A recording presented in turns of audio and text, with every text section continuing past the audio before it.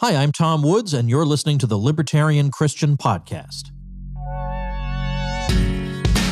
Welcome to the show that gets Christians thinking about faith and politics. Get ready to challenge the status quo, expand your imagination, and tackle controversy head on. Let's stand together at the intersection of faith and freedom. It's time for the Libertarian Christian Podcast. Welcome to another episode of the Libertarian Christian Podcast, a project of the Libertarian Christian Institute. I am your host, Doug Stewart, and I am joined by Dr. Norman Horn, the founder of LCI and the originator of libertarianchristians.com, which is where you can find everything we've ever written and, for that matter, published as a podcast. Hey, Norman. Hey, Doug. It's good to be here with you. Yeah, so we get to answer crazy questions from our listeners. They're not all crazy. No, they're actually quite logical most of the time. Yeah. So what we're doing is every now and then, Norman and I get together and we just answer some questions that we have been recently asked by those who listen to our podcast. Or we receive by email, or we get just randomly, and people just scream at us from the streets and off the highways. And, the painter that was painting my house. Yeah, she asked me some questions. I'm like, oh, hey, this would be a good question to address. Or they write it in the sky with a plane. That happens sometimes. Yeah, well, mine actually, she wrote it in painter's tape on the wall. Oh, yeah. Who is John Galt? Ooh, I should write that in Sharpie on the floor before I put flooring down tomorrow. It's a great idea. That's a wonderful idea. This is great. And 100 years from now, when they rip it up, they'll be like, "What is this?" No, I'm totally doing this with the Sharpie. Oh, no. No, I'm totally doing it. All right. Back to serious things.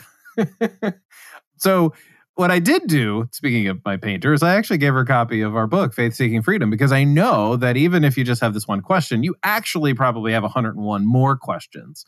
Yeah. Or 102 more questions that Faith Seeking Freedom, available at libertarianchristians.com. You can get it on Audible. You can get it on our website to download an audiobook. You can actually get a print copy. You can get a Kindle copy. You can get many copies. And if you send us $20 at LCI, we will send you 2 copies so you can give one to a friend. Or you can read them both copies if you want. That's impressive if you do that. Yes. Especially if you pick up the second copy. I don't know why I'm laughing at the person who will never do that. Okay. Yeah. Question number 1. We're going to go into questions that are not in the book. Okay. Because we're doing episodes about the questions of the book. This is not that episode. This is from John in California. I'm afraid that if I get vaccinated, I'll lose my libertarian membership card. What should I do? My first thought here is, my gosh, where did you get your membership card? Yeah. Who issued I it? want one. So that I can evaluate their credentials and make sure they're truly libertarian, right? Yes. Does it have their, licensing requirements on there? It's like you're a certified anarcho-capitalist or something? Yeah, right. and who's doing that? Is there a state-issued ID for ANCAPs? Yeah. Considering that we do believe in, independent third-party verification and validation services such as this, maybe this is a business idea. Ah, there we go. Yeah, we'll see if that goes. So this question is, we're making light of it at first, but of course, but this question really is a serious one because, like the rest of the world, libertarians are very divided over whether or not people should get vaccinated. And I think it may not be a libertarian. Specifically, we're talking, COVID vaccine, right? Well, yes, of course. We're recording this in August of 2021. So clearly everybody's talking about those kinds of the COVID vaccine variety. And so for many people, and lately I've been seeing this badge on Facebook by a lot of my libertarian friends that says, I have a healthy distrust of authority and I'm still vaccinated. So clearly there are many libertarians, and some of which who are very much leaders in the field of libertarianism, up and coming voices, or not even necessarily up and coming, but have already arrived and are good voices in the libertarian world, have been vaccinated. And there are also libertarians who are really, I don't want to use the word afraid, but they're against either being vaccinated or they're definitely against forced vaccinations and whatnot. So, Norm, I don't know what you think, but I just kind of wonder as we think through this topic that just because the state guidance is that that should be done, it doesn't mean that you just shouldn't do it. Like, it can be good on its own merit to get vaccinated, or it could be bad on its own merit in any particular given circumstance. Well, you're a scientist. You tell us the answer. What does science say? Sorry, I couldn't resist. That's slightly sarcastic, but you do understand this way more than I do in terms of the science. So I'll let you speak now. I am convinced that there is plenty of merit to at least what I know about the mRNA vaccines. I think some of the criticisms that I've heard are not very substantial. And I don't see that the logic really follows from some of the arguments that people make against that technology. However, that is not to say that you are automatically disqualified from having a concern. And that if you and your reasoned choice through things have decided that you're not going to do it, it's not my place to force you into things and do any of that. It would seem to be rather illogical from 2 points of view. One being the libertarian side, where we don't agree with, forced medical care or, government mandated medical care like this. It also seems to me to be a little bit insincere on the scientific side to at least not have room for reasonable objection. Now, that being said, if you are going to make an objection to it and you find that it's reasonable, then you need to also have some measure of openness to being proven wrong or demonstrated wrong. So I think that that's where some people kind of go wrong at times, is that they make some objections and they are, it's rational to have a concern such as this. But then when presented with appropriate evidence, they don't change the position. And I think that there are demonstrable cases of that happening. But I can't, even then, it's like you have individual liberty, but, so if you have the right to make a choice on whatever basis that you want. But if, it's kind of like if you say, well, the only reason I'm not doing this is because, let's just say like your objection is something like, the only reason I'm not getting vaccinated is because it isn't 100% effective. That's the only reason. And I might ask, well, okay, so you're telling me that if I could demonstrate why that's not correct or not necessary, or that argument is unsound, you would get vaccinated at that point. Is that correct? And if they said, well, yes, and then I could proceed to explain why the 100% efficacy requirement that they're demanding is legitimately not possible, and why, and explain the science of that to them. Then it comes down to, okay, now are you going to throw up another smokescreen? Yeah. And I don't mean to come off as like, trying to equate the two types of things per se. But how we as Christians will sometimes use apologetics methods where we try to disarm the smokescreens that people put up, when they ask the question like, or they say like, well, I just can't believe, a good God would allow evil to exist or something like that. Right. Yeah. Often that's not the real issue in the end. I'm not saying that, well, that makes you a bad person, or something to that effect if, end up choosing to not get a vaccine or something like that. That's not really what I'm trying to say. But what I would like anybody to understand why you're actually not doing it, as opposed to just parroting what other people around you say. Yeah. And likewise, I don't think it's particularly intelligent or laudable to just go along with the flow because, people say it's a good thing to do, so I do it. Mm-hmm. Like, that doesn't make you extra special either. What do you think of this exercise, given the, sort of ad hoc nature of objections that you just sort of spelled out tends to be the case? What if a person who is legitimately like, hey, I'm really not sure I want to take this vaccine, to sort of say, okay, what information, actually, this is what you did with me. What information, I'm thinking about it. What information do you need to know? Like, what objections do you have? Yeah. Do you need to overcome before you get the vaccine? Now, I know some people are going to say, well, that should not be the onus of whatever. But like, if you're totally going to come at this with objections that are legit, and of course, there are legitimate objections. This is not a slam dunk. This is not 100%, effective. So until we're there, I guess there's always a legitimate objection to something. But if you basically say, hey, here's your list of objections, here's the reasons why you don't want to get the vaccine. Some of them are probably going to be stronger than others. But, one of them, of course, was the whole 100% effectiveness. And that wasn't an objection for me when you and I were chatting offline. But there are these lists of things, and some of them still stand in my mind, and some of them are resolved. Yeah. I'm like, oh, okay. Well, I didn't know that. But then there's these other objections. So for most people, I would say, who are still saying, I'm not sure I want to get vaccinated, or even want to say, I'm not going to get vaccinated, what are your objections, and what would it take to overcome them? Like, at what point are you like, oh, okay, yeah, I'll change my mind if I learn that it's 90% effective, or that it's, whatever number. Or if this statistic or data were known, then I could say, okay, I'm wrong about what I think about this situation. So whatever that laundry list might be, I mean, would you think that's a good exercise for most people to be like, oh, well, once I overcome all these objections, then I feel a lot more comfortable doing what other people are encouraging me to do? Yeah, I think that's a good exercise to go through for sure. Because a lot of times what we find is that we often think that the reason why we're doing something is quite logical. We have all these reasons or whatnot. But then when we really go through the exercise of parsing out why it is that we're concerned about it, we find that sometimes it's some sort of differently rooted issue. Mm-hmm. And at the very least, I'm not trying to bring down a hammer on anybody. That's not what I would want to get at. I just want you to lose your understand, libertarian membership card if you did that. Yeah. Yeah, but I just want people to understand your why. Like, really, really, do you understand the why?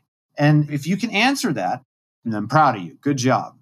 If you don't have a good answer, that doesn't necessarily mean that you need to go out and get stuck. That's not the point.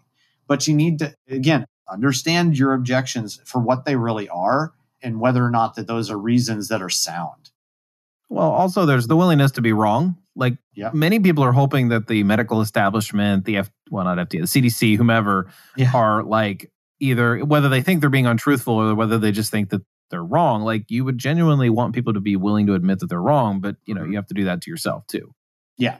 I just want people to realize that there often are many, many, many ways we can fool ourselves, and that a measure of self-reflection can go a long way in helping one to become, more aware of the reality behind their emotional state in this regard, because it's not always immediately evident. We're not always the best judges of our own minds.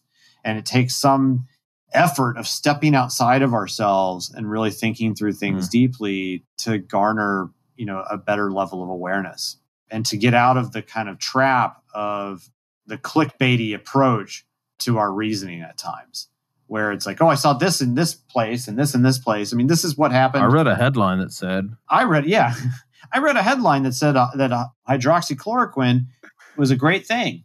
And it seemed to be working at some clinic in Houston or whatever. So that means, okay, like, maybe you're right. But did you go a step deeper?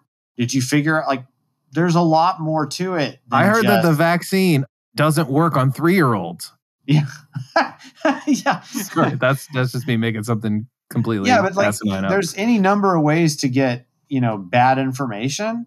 So, it behooves us to really understand our whys and just know what we're doing. If you make the conscious choice because of one way or another, then I think that you're doing another thing relating kind of back to the original question is you can't be that afraid of what other people are going to think. You just can't. Yeah. I'm sorry. You gotta, if we as libertarians purport to be independent thinkers and willing to go this extra mile in order to reason through things, then the last thing we want to do is not treat each other like adults when we're trying to make these decisions for ourselves. Yeah. And that's, I guess, my final kind of message is that I keep reiterating this over and over again. Like, when I talk to various people on this topic, it's like we seem to be losing a lot of ability to have adult conversations around these things. Even in my own company, we talk about having, the adult contract, where we're able to work through ideas and propositions and arguments, in the good sense of the word argument, without fear of reprisal. Mm-hmm. This is not some sort of judgment stand that we're about to be upon. Yeah. Because we're looking to better each other, and we have to care about each other enough to be willing to work through that process with each other. And if we don't, then, maybe we need to kind of take another step back and think about the principles that we have surrounding that too. Yeah. Well, and that's a good culture to have, especially in a company. And it's too bad that we don't quite have that in our society, which, by the way, we'll kind of get to a question that's similar to that here in a little bit. But we're going to switch gears to a slightly different question. Actually, a very different question. Although, I guess, I don't know. We'll see. John in New Mexico asks, is there really any use in thinking about politics in terms of left versus right anymore? That's a really good question. What do you think? My first response there is that I still think there's probably some use in thinking about left versus right. But the operative thing here is that once you kind of really understand what it is about leftism and also the rightism, that we kind of understand through history, that when we really understand what those things constitute, you realize that there's a lot of things like even, like Donald Trump, for being as supposedly right-wing as he was, is really just a soft leftist as well, by kind of historical definition, if you will. I mean, right, yeah. and so maybe like the waters are getting muddied in with regards to where the parties actually fall, but I don't think that the qualifications of that which is on the left or something that is kind of on the right is like totally irredeemable. Yeah. Yeah. Well, and it's interesting because a lot of people, when was the last time you really met a person who said, I have no, just to use the word left and right here, I have no values that overlap with those on the left or the opposite, right? Like most of the time you talk with somebody, they're like, oh, well, yeah, I'm pretty conservative on this one issue, on everything. But, I really still think we should have a minimum wage. Or I really still think we should, have a safety net or a welfare state, or like you're a road socialist. Yeah, right. or like I'm a conservative, or I'm a liberal, but I don't like the word liberal for the left because they're not. Yeah, well, I'm a progressive, but yeah, I'm a progressive, but most people have those sorts of nuances. So they don't really. They might identify as more right leaning. The word hyphen leaning is kind of into the nomenclature. Right-leaning, left-leaning is kind of how we talk about people. Like, I'm on the right, I'm on the left. Oh, I'm right-leaning. That's kind of where we are at this point. So I think to some extent, you can also use it as a jumping off point to maybe illustrate how it's sort of an anchor in your conversation, I would say, in that you can simply say, oh, well, yeah, that's how these two people think. But if you expand your axis, or you change the axis a bit, you can see that there's authoritarian versus non-authoritarian and more free, and how both people on the right and the left will have authoritarian natures and more libertarian or anti-authoritarian tendencies. And so everybody knows about this other political grid, political compass or whatever, which is more of 4 quadrants. And so I think there is a sense in which you can use it as a rubric for jumping off into a conversation. But in terms of thinking about politics of left and right, it's pretty like, there are no 2 issues to every topic, right? In Iceland, they have like 12 parties. And each of those parties is dedicated essentially to, and of course, they don't have the same type of system that we do. They have a parliamentary system. Like there's a party dedicated to like helping the elderly. No, not the elderly. Those who have infirmities or are disabled or something like that, right? And then there's another party which is more libertarian-esque, and there's another party. Like there's many different parties, and it's just not in the American way of thinking that there are 12 different approaches to a particular issue. There's like 2, and then maybe a blend of them in some fashion, or a compromise or whatever, the road socialists, so to speak. Yeah, it's like there's only 2 ways to think in this world. Yeah. Binary or not. Oh my goodness. That's a terrible joke here, guys. No, it's good. It's good. Which leads us to our third question from John in Texas. Why don't you guys just call yourselves Conservative Christian Institute? It is sometimes very difficult to see a difference between libertarians and conservatives. Yeah. This happened to be the question, similar, not in the same way. It's like, well, what's the difference between a libertarian and a conservative? Because a person who asked me, another person, not John in Texas, who asked me was like, I hear people say that they're a libertarian and they just seem like they're a conservative. And, it depends, of course, on the person who's speaking. But we're not called a Conservative Christian Institute because we're libertarians. And I know that doesn't necessarily say much, but I guess it begs the question, what does it mean to be different from conservatives? if it sometimes seems like we share a lot of their values. And we want to be clear here that we're talking about political conservatism.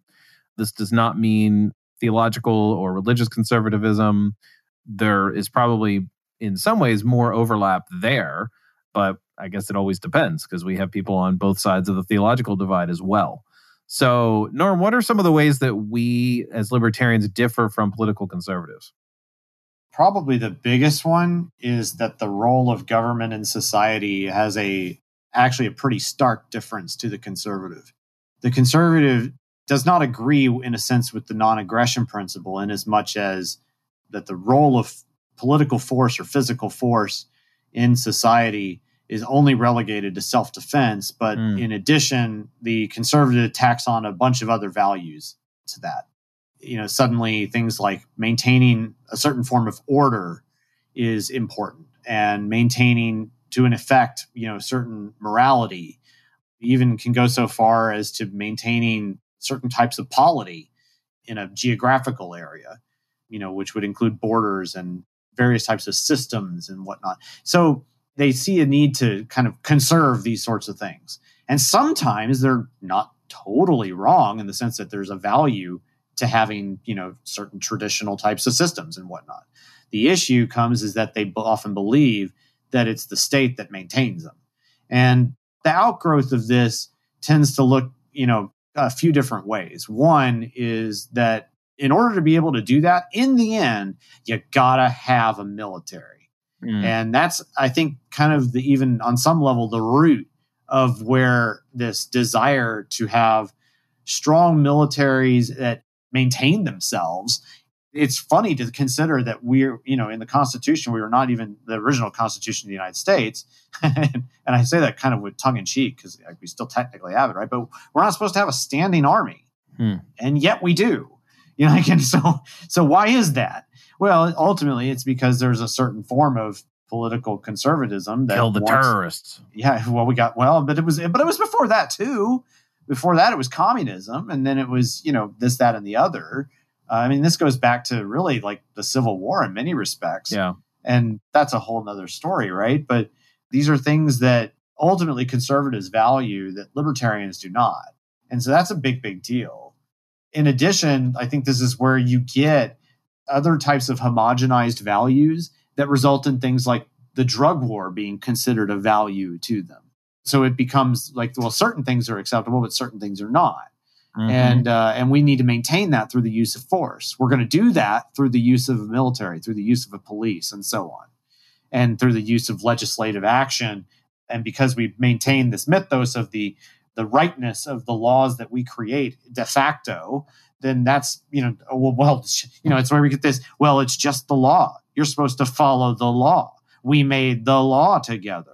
As opposed to realizing that really the only law that exists is that which is transcendent to us. The rest is just legislation, and the rest is optional. Yeah. Well, and this also results in the refusal to see that the free movement of free peoples is a value. And they even try to break this up into talking about whether or not, what do we mean by open borders? And you just mean that just let everybody in willy-nilly or something like that. Right. Because they try to cast it in this very negative light, even though that the open borders position has been historically the one that the United States has taken. What with the melting pot approach that we had for 200 years. It's only been the last 25, 30 years where this has really been the problems suddenly. So I think those are just a few of the different things. And so, yes, there are these convergent things that you'll sometimes see. It's funny that it was not that long ago when conservatives were supposedly the ones that were against tariffs, and the left or the progressives were the ones that were for it. But then we had 2016 come around, and suddenly, China's not going to play fair. I guess we need to have tariffs now. So, it was previously, it was things like also the minimum wage was something that has been of issue and that they flip-flopped on. Oh, and the good old bugaboo of socialism. It's like, well, yeah, conservatives love to say they're against socialism until they're not, and that's like Social Security and border socialism. And here's something I want to pause on, because this is the border socialism is sort of a point that I don't think conservatives tend to get. So if you're a conservative listening, here's the point. when someone uses the analogy, well, you wouldn't just let someone in your house without the door being locked, like without your permission, like you would have, or on your property or whatever. Like you don't just leave the door unlocked. You don't leave the gate open or whatever, right?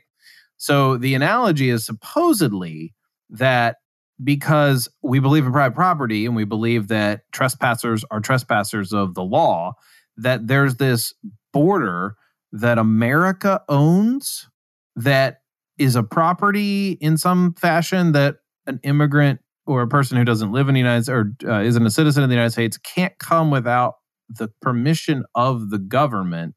And it's like, well, who owns this? Well, America owns this. I'm sorry, who's part of America? Oh, we are. The people are. Oh, we own something? We own some. Oh, we own something together that someone else can't cross. I'm sorry. That's pretty much the definition of socialism. Yeah. Congratulations. Congratulations. You're a border socialist. You're a border socialist. Now, just because we've answered these objections in the book a little bit, and I've actually answered them on a very recent episode of this podcast regarding the border. And when people talk to me about immigration, I do understand. I don't want to just say that there are not zero concerns about what does a good, compassionate, wise border policy look like. But you can't say that you're for freedom when you're looking for reasons to restrict people's freedom. You can't say that you're against socialism when your reasons for saying they can't be here is because we own this property, and you're using this weird analogy that it does not work. By the way, Faith Seeking Freedom, read the book to find out why. Although I probably just pretty much, opened that one up. You can't say you're about freedom. And you also can't say that you're about people, because this is people we're talking about coming across the border, none of which agreed to abide by the laws you think are de facto moral. Just keep that in mind. Again, we can go through here and talk about this more. I would say let's talk about that, or you can listen to more on that issue with the other podcasts. Buy the book. Buy the book, other podcasts. That's why we're here to promote anyway. So anyway, those are some of the differences between conservatives and libertarians, and of course, the book actually addresses some of this in a different form, but hopefully that'll get you started and be like, oh. And honestly, I mean, Norm, both you and I think roughly, if I were to ballpark one of the reasons why we both became libertarians, it was because some of the core values of conservatism, which allegedly are freedom, were not consistent with freedom. Oh, for sure. And what we did was say, well, wait a second. That's a really important value. It's a really good American value in terms of individual freedom. Well, wait a second. The drug war doesn't really do that. Immigration policy doesn't really, the conservative immigration policy it's not really consistent. And so it's just kind of unraveled from there. Now, it unraveled for each of us differently. But anyway, that's why we're no longer conservatives and we're libertarians. And so now we are the Libertarian Christian Institute.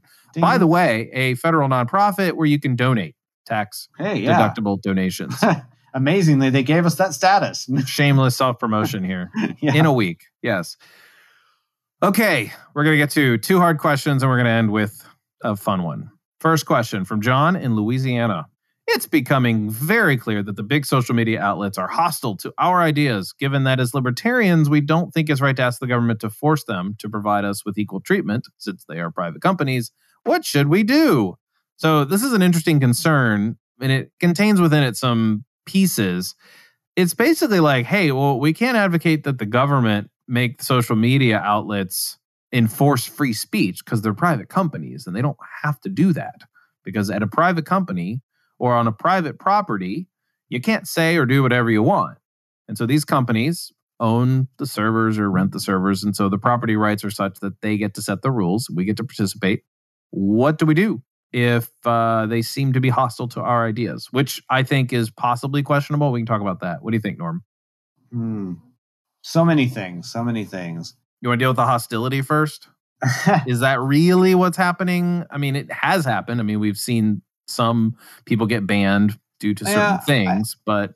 Yeah, I think that there's varying levels of hostility and there's good reason to be concerned about it. I think I get that, but they're also like, you could come to the conclusion that they really do that when it becomes evident that it's an actual threat to them, to the hegemony of the establishment on some level. And I guess that has some merit as an argument that could be there. And that's why perhaps they're not being particularly draconian with regards to, censoring discussions about anarcho-capitalism, is that, like, for instance, maybe we're just not really a threat to them and they know it, and that's fine. Like, okay, because why would you think somebody as a threat when, they're advocating, a peaceful society that doesn't use force against each other? Imagine that. I mean, but I guess when it comes down to it, though, it's like, to me, these are issues that are certainly important in the sense of, like, there's deeper values here than just saying, well, it's free speech. I get that. Or in this case, it may be like, well, it's not the government doing it, therefore you can't really use free speech arguments like this. It's like, okay, I sort of get that, but there's also the deeper value of desiring free inquiry.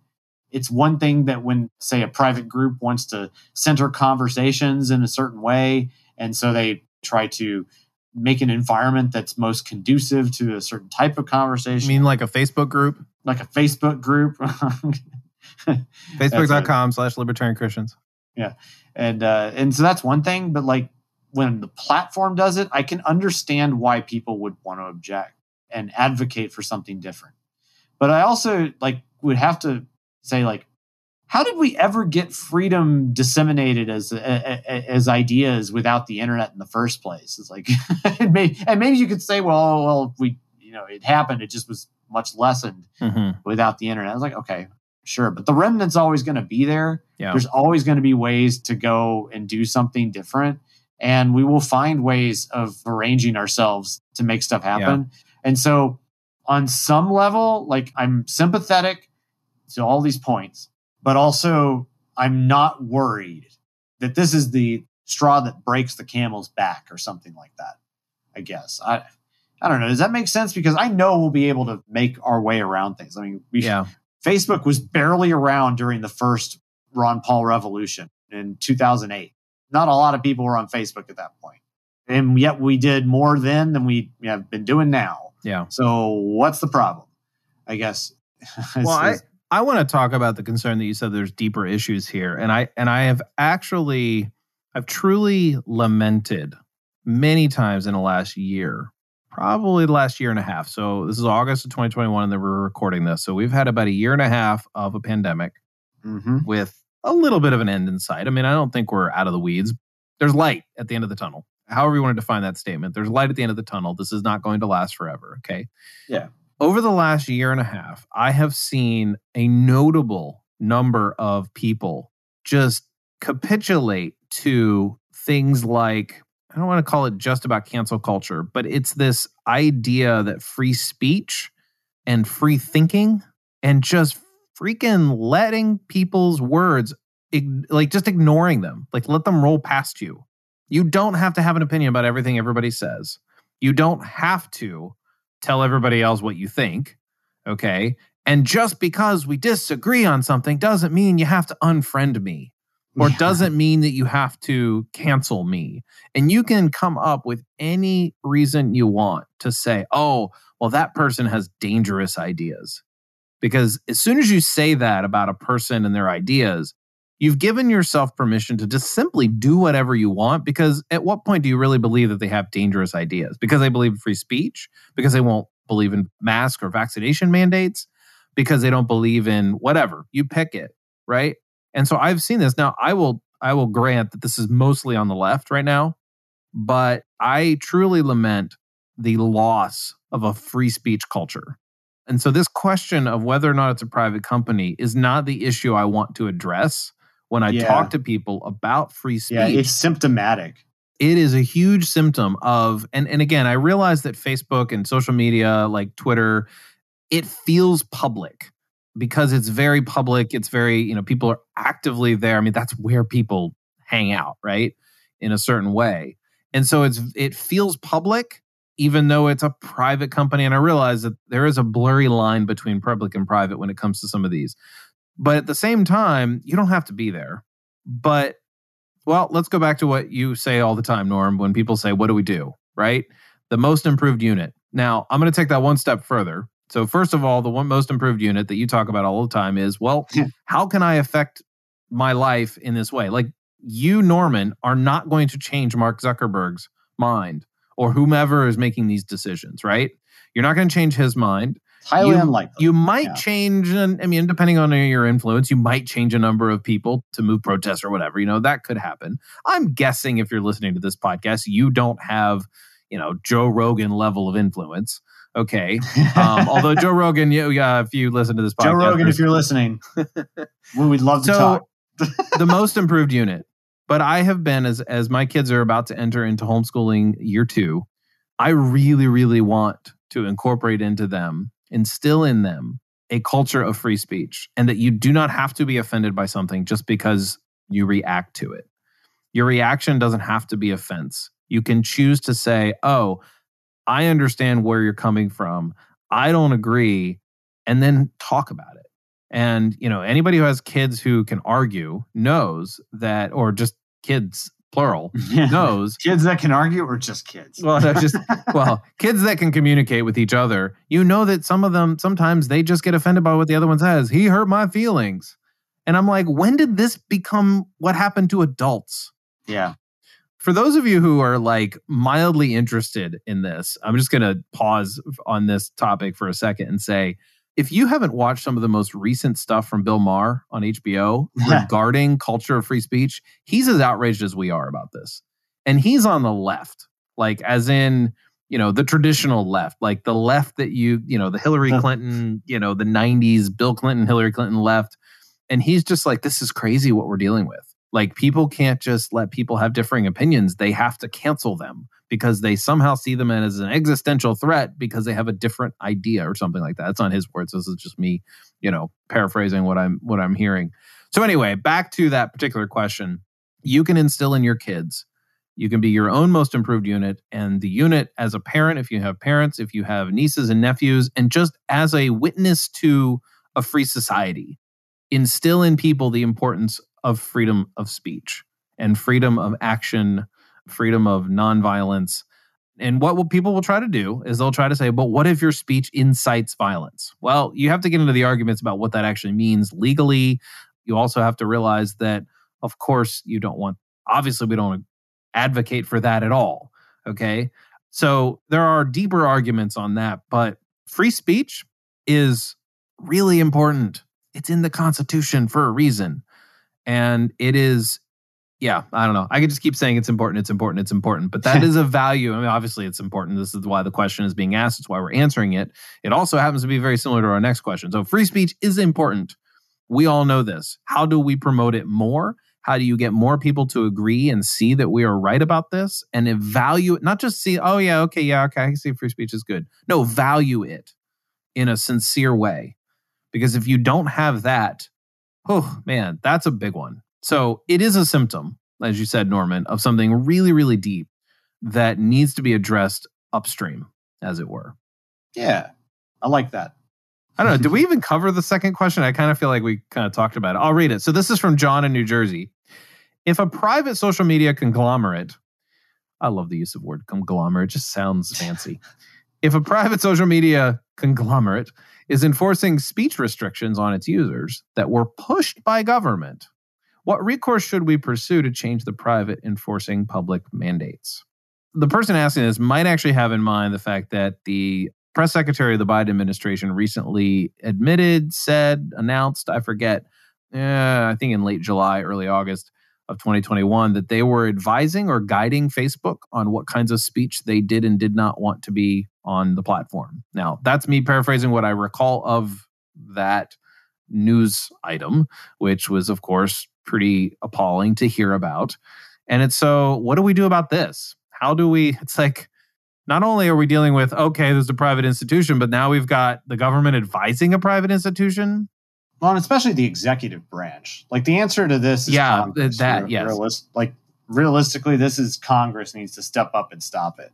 The question is, will they, of course? But I think even if we get enough people who are like Bill Maher on the Democratic side making a fuss about it, maybe that would have an effect. Yeah. If they're going to do it, they're going to do it. So you either got to use the legislative means to stop them, or you got to. Another way would be to just essentially lobby Facebook somehow or whatever social media company that is being affected by this. Or you got to use your right of exit. Yeah, you can always do that too. I know plenty of people who are not on Facebook. They seem fairly happy. Yeah, and I mean, in what better way to go from Facebook and then to essentially be kicked off for being a witness? Like, if we're this worried about this, let's just start preaching the gospel more frequently. Maybe that'll get their attention. I don't know. Maybe that's an answer. It's because are they going to kick you off for that? Well, then you have a really good reason. Yeah. Well, I feel a little stuck too sometimes with some of these because I want to be on these platforms because that's where people are. As an organization, we're there because that's where people are and we want to reach more people. Imagine if LCI got kicked off for whatever reason, we got kicked off or deplatformed. But, basically it is going to be somewhat ad hoc in nature as we progress through this rocky terrain of cancel culture, cancel platform, deplatforming, whatever. And so it's not going to be an easy answer. I wish we had a definitive, hey, here's what we can do to fight back. The other thing you can do is you can be subversive. Yep. You can be clever. I mean, I know that algorithms can tell whether or not you used a 0 instead of an O when you write the word COVID or you put asterisk in the word vaccinated. Okay, it's not like these people are not that smart, but you can be clever in those directions to speak a little bit in code. There's all kinds of creative, clever ways in which you can communicate to other people and to get your message across. And then, honestly, are you going to convince anybody on Facebook of things? No. But you can actually make connections with people and then use those real connections to actually have deep conversations. Yeah. I think it's important to remember that you want to focus on that which you can change and not as much on that which you can't. That's a very kind of stoic way of thinking about it, and alludes also back to the thing I like to harp on, the one improved unit sort of thing. You have a limited capacity to make a change in something like this in a fast way. This is important to realize in two respects. One is that you may determine that in order to get the change you want to see, that it's not something that you have the bandwidth or a reasonable chance of success to be able to do. And so you need to focus on something else that you can change. Or if you assess that you can have an effect, but it's going to be in the long term, that you understand how to get from point A to point Z. And that you kind of recognize that is a long battle that you're fighting and not a short one. It may also be a battle that you don't get to the end of that alphabet to move. Well, perhaps not. And so you have to make a choice at that point as to whether or not that's worth it. But I think the idea of the focus on what you can change versus what you cannot is to realize okay, I could say all right, I want to make a change in Facebook and I need it done tomorrow. And if the choice is between that versus, making a different change in oneself or in one's environment, you may have to choose toward the other direction because you're not going to be able to change Facebook tomorrow. But if your objective is ultimately to, okay, I want to make a change in Facebook, it's going to take a really long time. What can I change though? The little bits in front of me that direct me toward that goal. So there is a way in which you can set yourself towards this path of a big goal. By the way, this is not just something that applies in the political realm only. This is something that if you took this as kind of a life lesson, you would do well for yourself and the rest of your life. Okay? That's a big deal to recognize one's inherent, immediate limitations and realizing what you can and cannot change. For our next episode, we're going to have life lessons with Dr. Norman Horn. Well, how else do you become? No, I agree. Well, okay. I'm being humorous. Yeah, you're right. Yeah. But I like talking about this stuff too, because I think that you can ask the question how Fee didn't get built in a day. LibertarianChristians.com didn't become LCI until 7 years later. And now we have a budget and donors and people that are volunteering and doing all this stuff. But if I had just set out immediately, okay, now we're ready to do this 501c3 thing, and in 2008, it wouldn't have worked. And I've seen people's organizations come and go even. And people who were flashes in the pan because they tried to be something they weren't. Focus on what you can change. And I think that you realize that you can set yourself on a path that's good and meaningful and worthwhile. And maybe you achieve and maybe it doesn't end up working out, but at least you processed it right. And that's important. So I think just realizing what we can and cannot change, working within that is a very meta way of like kind of going about this problem that's more important than you might realize. Sounds good to me. So we have one final question from John in Pennsylvania. Why can't modern politics be solved with Choco Choco Chip ice cream? Great question. This is a sweet question. It's very sweet, yes. It's also definitely not vanilla. Although, I don't know why we think vanilla is like bland. Because like if you think about what vanilla beans are, it's like vanilla is anything but bland. It's a really important, I don't know what's called a spice, but enhancement to a lot of things in flavoring. Life. Flavoring, yes. All right, to the question. Modern politics. Well, I don't know what is meant by modern politics, but I'm guessing the solving the problems of our tribalism and our being pitted against each other and how it's just left versus right and how we're, divided over vaccines. Here's where Choco Chocolate Chip ice, I can't even say it right. Choco Choco Chip. Just call it chocolate chip. Chocolate chip ice cream. Let's go with that. It must be a brand name or something. We're probably going to get sued. But here's the thing. You can have ice cream with people whom you disagree with. I'm pretty sure you can have good conversations. In fact, I did that the other day. I mean, cool. The point of getting together was for ice cream. Okay. And I had conversations with people I disagreed with about things. We didn't necessarily talk about the things we disagree about. How can you get mad with somebody when you're having ice cream together? Like that doesn't make any sense. I think there's a chemical reaction. Norm, you probably know what the name of this is. There's probably a chemical reaction that happens when you're eating ice cream dopamine in your brain. It's releasing something that prevents you from disliking the person you're talking to. So modern politics can be solved with chocolate chip ice cream. But actually, the fact that there is something called Choco Choco Chip ice cream would never have happened if the government invented it, right? So if the government had ice cream, it wouldn't even be vanilla flavored. It would just be meh. It'd be like potato flavored or something. It would just be plain or whatever. No potato flavored.